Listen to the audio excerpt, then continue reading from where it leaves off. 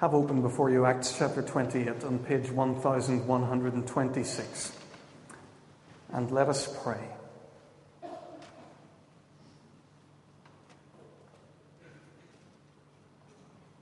Father God, we've been struck in these past months as we've learned from this part of your word of how a small church changed the world. Lord, we pray that you would speak to us and teach us of the role that we can play in the spread of the kingdom in Belfast and in Ireland and in the world now in 2009. Show us these things and impress them on our hearts. Amen. When we looked at chapter 27 a couple of weeks ago, we saw Paul going through a catalogue of dangers. He survived the sea. He survived a shipwreck. He survived soldiers who might have taken his life and a snake. We pick up the story now, and since those events, 3 months have passed. The men shipwrecked on the island of Malta have spent 3 months there, probably from sometime in November, possibly to sometime in February. And by now the shipping lanes are open, and it's possible for them once more to set off towards Rome. They go on to a different ship, their own having been shipwrecked. And Luke plots for us the remaining part of the journey to Rome, first of all by sea and then by land. They land on Sicily, in Syracuse, the capital of Sicily. Then they go further north to Rhegium, on the toe of Italy. And finally they land in Puteoli, which is a port of Rome, although it's quite a distance from Rome. I wonder what was going through Paul's mind as he landed finally and as the ship put down anchor in Puteoli. He must have been a little bit nervous. Just to the north was the port of Misenum, and that's the home of the Roman fleet. I imagine as he saw that, he just saw a huge symbol of the power and might of Rome. Nearby as well were the beaches of Baiae, where the wealthy Romans relaxed and they sailed their yachts.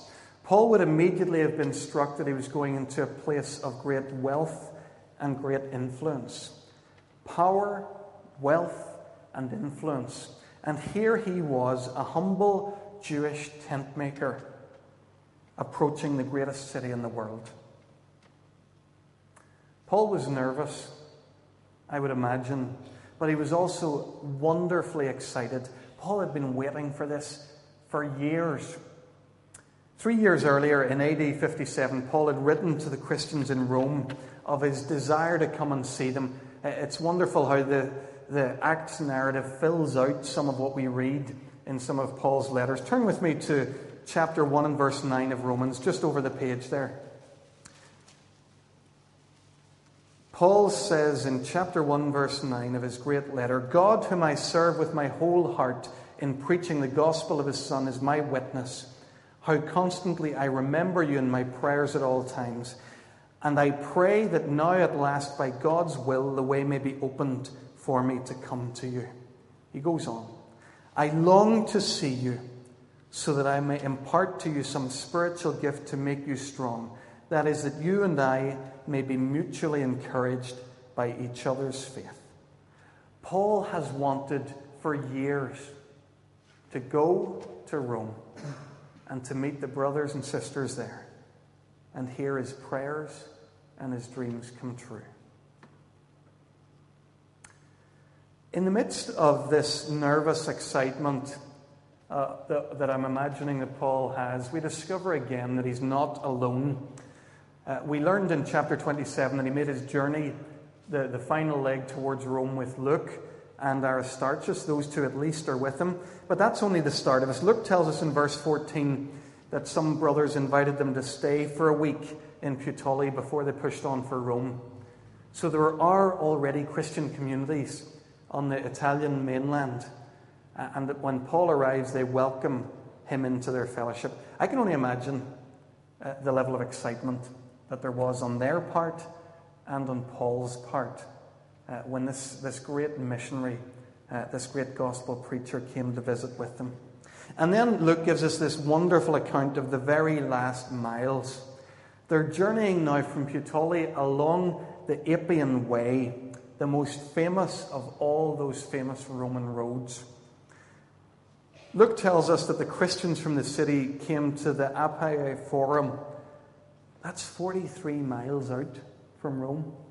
They've come to welcome their friend as he approaches. And then they meet him also at the Three Taverns, more of them 33 miles out from the city centre.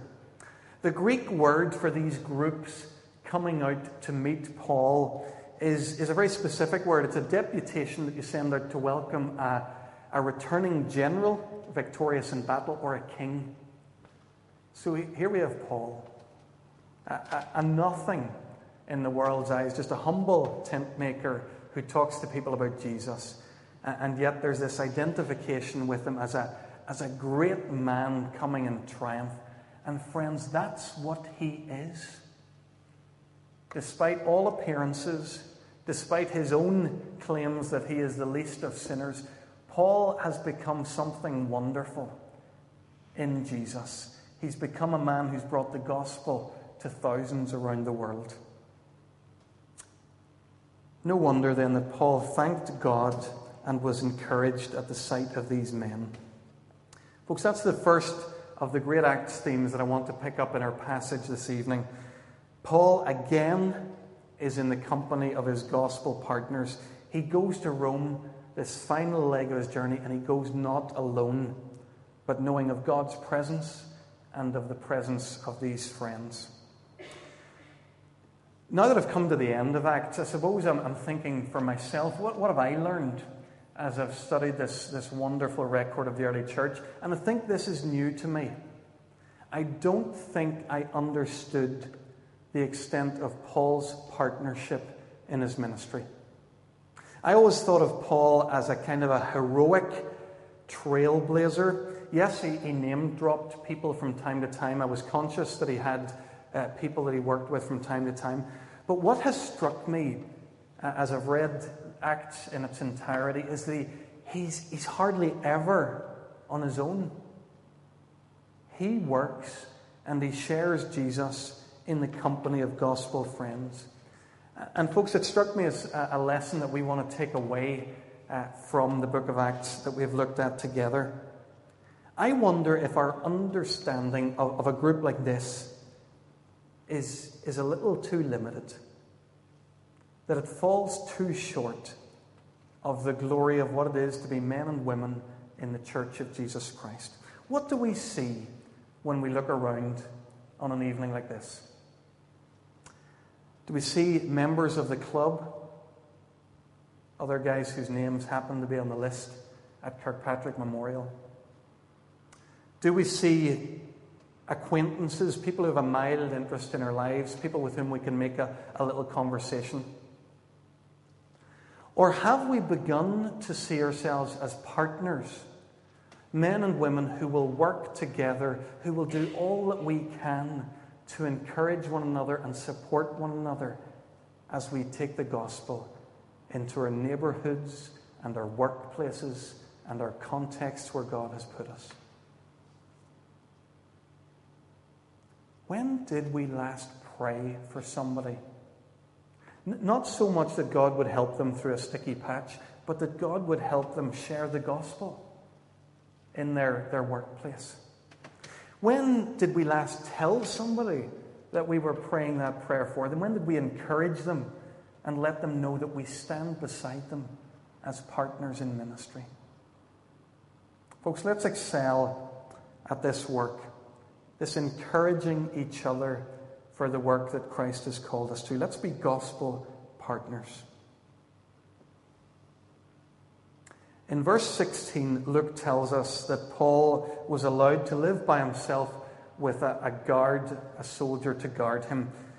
Paul's been granted here in Rome what the Romans called custodia militaris, and it allows him his own lodgings, so he can live in a place of his own choice, but he remains under the surveillance of a Roman soldier, so he's chained constantly to a Roman soldier, but he's allowed to do that in his own home. And Luke tells us in verse 30 that for 2 whole years, Paul stayed there in his own rented house, and he welcomed all who came to him. It sounds like such a limited experience, being chained to a Roman soldier under house arrest. What could you possibly make of a time like that? Well, Paul, we probably won't be surprised to discover that Paul did an awful lot with this 2 years that he had made available to him. For a start, this is the period in his life where Paul wrote a number of his most significant letters, his prison letters, as we call them. The letters to the churches in Philippi, Ephesus, Colossae, and possibly also Philemon. Some of the commentators would say, well, there's something distinctive about these letters. The ones that Paul wrote while he was a prisoner, while he was under house arrest, have a different flavour than the ones that he wrote as a free man. Paul, you see, is facing trial here. Possible persecution and even death. So he has a wonderful perspective that comes through very strongly in these letters. We saw a fortnight ago how Paul trusted God through a storm and through a shipwreck. He already considers himself a dead man. The only life in him is the life of Christ. And now he writes from prison, waiting to see the most powerful man in the world, the emperor. But Paul has a whole different perspective. The big person on his horizon is not Nero, the emperor of this time. The big person on his horizon is Jesus Christ. So these letters to Ephesus, Philippi, and Colossae, they emphasize more than any other book in the Bible the complete authority of Jesus Christ. Paul tells us that God created all things through Christ, that he's reconciled all things to himself through Christ, that Christ humbled himself to death, but that God raised him and exalted him to sit at his right hand. All things, says Paul in these letters, are under Jesus' feet. God wants Jesus to have supremacy in everything. The irony is that while Paul is in the center of the Roman Empire, waiting to meet the most powerful man in the world of his day, his horizon is not full of Caesar, but only full of Christ. Paul wrote his prison letters. Paul welcomed a lot of friends while he was in prison. Timothy seems to have been with him for much of the time there. If you read the letters that Paul wrote in this period, he often mentions Timothy as being with him and almost a co-writer. So the letters to Philippi, Colossae, and Philemon begin with references to both men. Sometimes Tychicus was with him for a while. Epaphroditus was there, and sometimes he had the company of Mark. So Paul has all these friends coming to him and calling with him. So Paul writes letters while he's in prison. He encourages his friends. But another thing that he does is that he preaches while he's a prisoner. This, after all, is what Paul's all about. You have to do a bit more than lock him up to stop him from preaching. As long as God gives him breath, he shares the good news of Jesus with all around him. We get a bit of an insight into this in Philippians. Paul writes in that particular letter about this time in prison. He says in chapter 1, verse 12, "Now I want you to know, brothers, that what has happened to me has really served to advance the gospel. As a result, it's become clear throughout the whole palace guard and to everyone else that I am in chains for Christ." Do you see how Paul sees his life?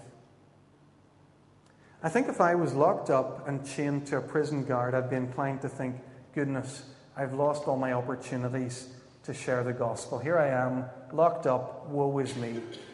What does Paul do? He says to himself, well, here I am, chained to my audience. These guys rotate through here. They're with me 24/7. Half of the Praetorian Guard has come through here over these 2 years. They're chained to me. What am I going to do while they're here? What am I going to talk to them about? Man United's opportunities to win 5 trophies? What's going on in the latest soaps? Paul preaches Christ to the very guys at the other end of the chain. Every moment of every day of his life, Paul looks for those opportunities to share Christ. I wonder if you're familiar with Paul's short letter to Philemon. Philemon is a believer, probably from the city of Colossae. And Paul writes to him, it's just a really short 1-chapter letter. And the real purpose of his letter is to ask Philemon to receive back his runaway slave Onesimus. You see, Paul, while he's a prisoner in Rome, has met Onesimus. And Paul writes to Philemon, I then, as Paul, an older man and now also a prisoner of Christ Jesus, I appeal to you for my son Onesimus, who became my son while I was in chains. Welcome him back as you would welcome me. Do you see what Paul says there? He calls Onesimus his son. A young man who became his son while I was in chains. Onesimus is like Timothy. He's one of Paul's spiritual sons, one of those whom Paul has won for Christ. Paul wrote letters while he was in prison. He encouraged his friends while he was in prison, and he preached to soldiers and fellow prisoners alike. We get a little bit more of a detailed insight into some of Paul's preaching in verses 17 to 28. And I want to look at these just for a moment. 3 days after he's arrived in Rome, Paul does what he always does, and that is that he connects with the Jewish community in the city. He calls together the Jewish leaders, and he explains to them why he's come among them. Paul's always been convinced that the gospel is God's power for the salvation, first of all for the Jew, and then for the Gentile. So Paul never, ever gives up on his own people. Here he is in the Gentile capital of the world, and the first people he speaks to are his own people, the Jews. What he begins by doing is simply by setting the record straight. He lets them know that he's done nothing against the Jewish people, against Jewish customs. He explains how he was arrested in Rome and how the Romans had found him not guilty of any crime. He explains how the Jews had objected to his acquittal, and then how he had appealed to Caesar and for that reason had been brought to Rome. Paul's keen to explain to all these Jews in Rome that it's because of the hope of Israel in verse 20 that I am bound in these chains. I found it quite surprising. The guys in Rome, the Jewish community in Rome, didn't seem to have heard too much about Paul. They neither had letters about him, nor had they heard any direct reports about him. They had simply heard about this sect, this Christianity, this following of Jesus of Nazareth, which had arisen within Judaism. So Paul arranges a meeting with them, and he speaks to them about Jesus. One of the things that I've found fascinating as we've read through Acts is how different sermons in different contexts preach the gospel in different ways. A classic example, of course, is Paul in Athens, where he doesn't mention the Old Testament at all because he's preaching to pagan Gentiles. But here, when he's in Rome reaching the Jewish community, what is it Paul does? He talks to them about the law of Moses and the prophets who interpret Moses. And he uses them to demonstrate that Jesus is the Jewish Messiah. Luke tells us that some were convinced by what he said, but others would not believe.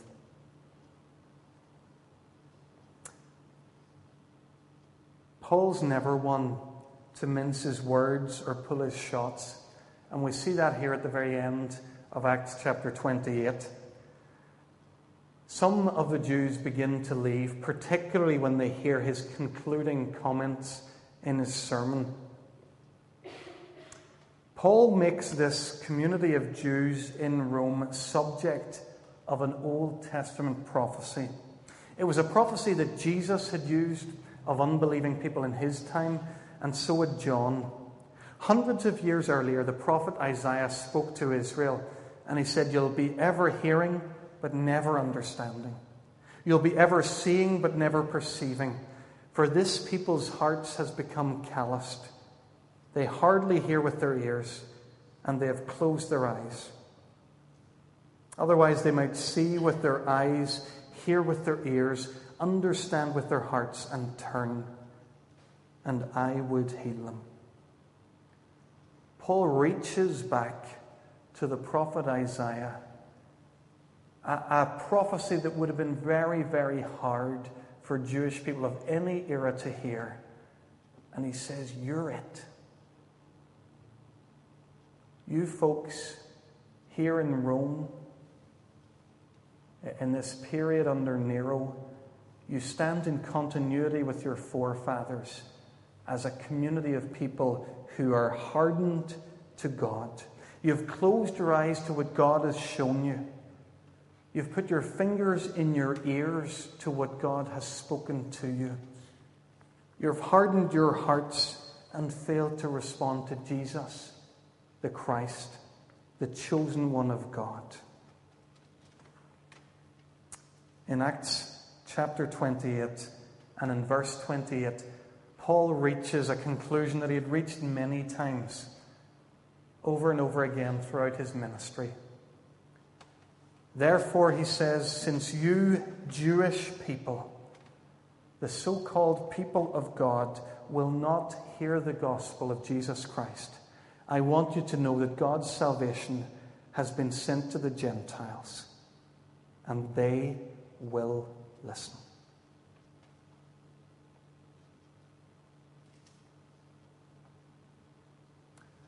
Reading and preaching through Acts over the last year, I have been struck time and again by Paul's tenacity as a preacher. He will not give up.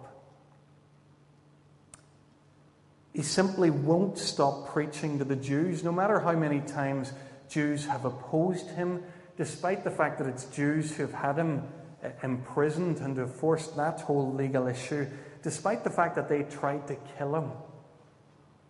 Here's Paul after 30 years of that kind of Jewish opposition. And what does he do as soon as he lands in Rome? He looks for the Jews. He looks for his own people.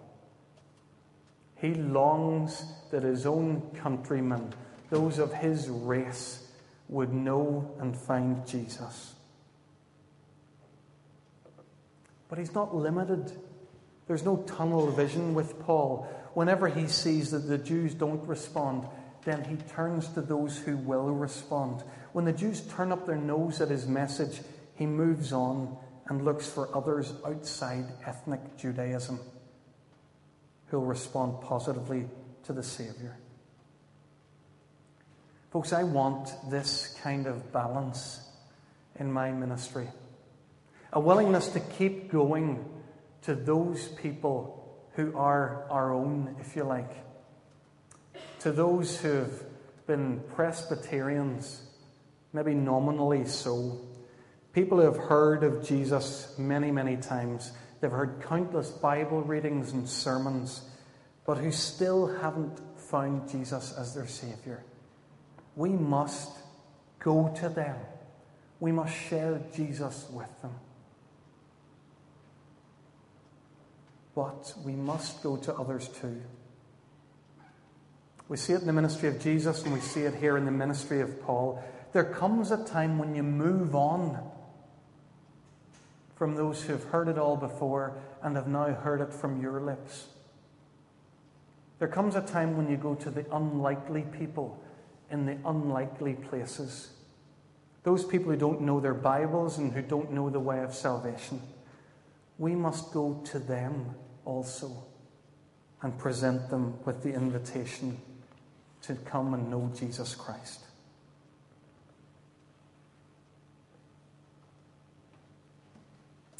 I wonder what you made of the ending of the book of Acts as we read it a little earlier in our service. It's not a great ending, is it? At one level. What is it about it that we find a little frustrating? Well, for a start, we don't know what happened to Paul. We've been following Paul and we've come through so many things with him. And Luke doesn't tell us what happens, whether he was executed or whether he was released for a time. By the way, both of those are valid options according to some or other commentators.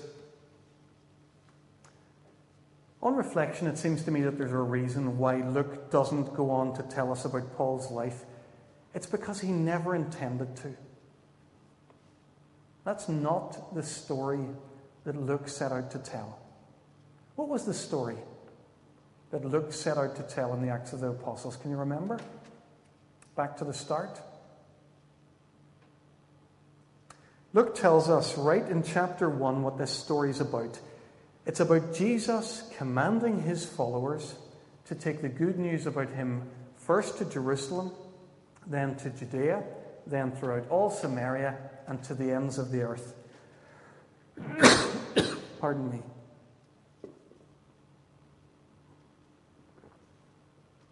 The gospel has reached Rome. It's gone right to the center of the world of that day, and Luke's story is finished. The story began a little over 30 years ago in Jerusalem, and now it's ended in Rome. Folks, another thing that I've learned here is just how absolutely incredible this period was. 30 years. It began 30 years ago with a crowd not much bigger than this. And by the time we get to Acts chapter 28, you have tens of thousands of Christian people meeting in cities and towns and villages throughout a huge part of the Roman Empire. It's a wonderful, wonderful story of the Spirit of God and the gospel of Jesus Christ sweeping through the world. That's the story that Luke wanted to tell. And his story is finished. I've seen actually a few stories that finish like this, with quite abrupt endings. I've read some fiction that ends a little bit like this. And I think stories that end like this can be wonderfully inspirational. You get the sense when you read Acts that although Luke's story has come to an end, there's another story, and a bigger and a much farther reaching and a much greater story that will continue, that will simply gather momentum, and that will roll relentlessly into the future, into all times and all places. That's the sense that we get here at the end of Acts chapter 28. I didn't get a chance to look it up, but doesn't C.S. Lewis say it at the end of The Last Battle? Or is it at the end of The Lion, the Witch, and the Wardrobe? I'm not sure. He talks about how this is the end of this story, but the beginning of all the greater stories that are to come. That's what happens here at Acts 28. You see, Acts has told the story of the early apostles. That's why we call it the Acts of the Apostles. And it's a wonderful story, and it's a very dynamic one. But the great mistake that we would make just now, as we finish in our studies here, is to think that that's it. That the story is somehow over. A much better way to see Acts, I think, is to see it as chapter 1. A chapter that's closed.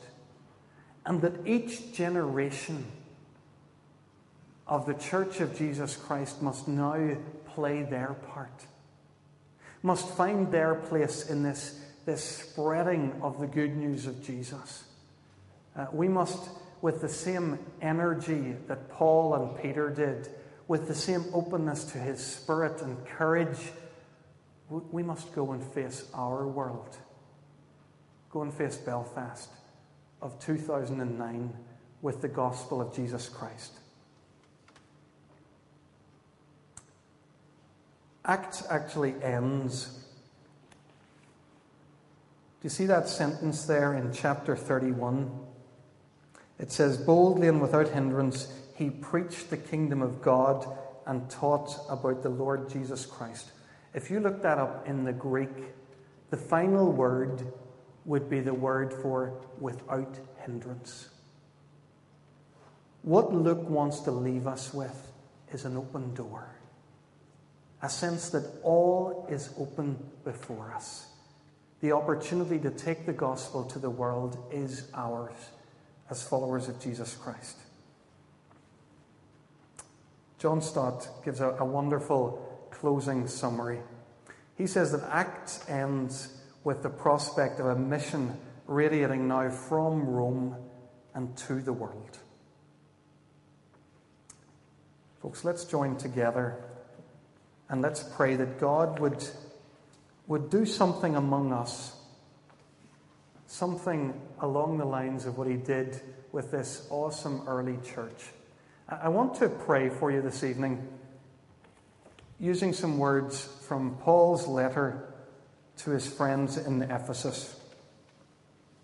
I think when we read something like Acts, our default position is to say, that's not for us. What God achieved in those 30 years cannot be repeated, and certainly not through us. Listen to Paul's words, his prayer for the Ephesians. He says, now to him who is able to do immeasurably more than all we ask or imagine, according to his power that is at work in us, to him be glory in the church and in Christ Jesus throughout all generations, forever and ever. Amen. Folks, let me pray this prayer for us tonight. Let's pray.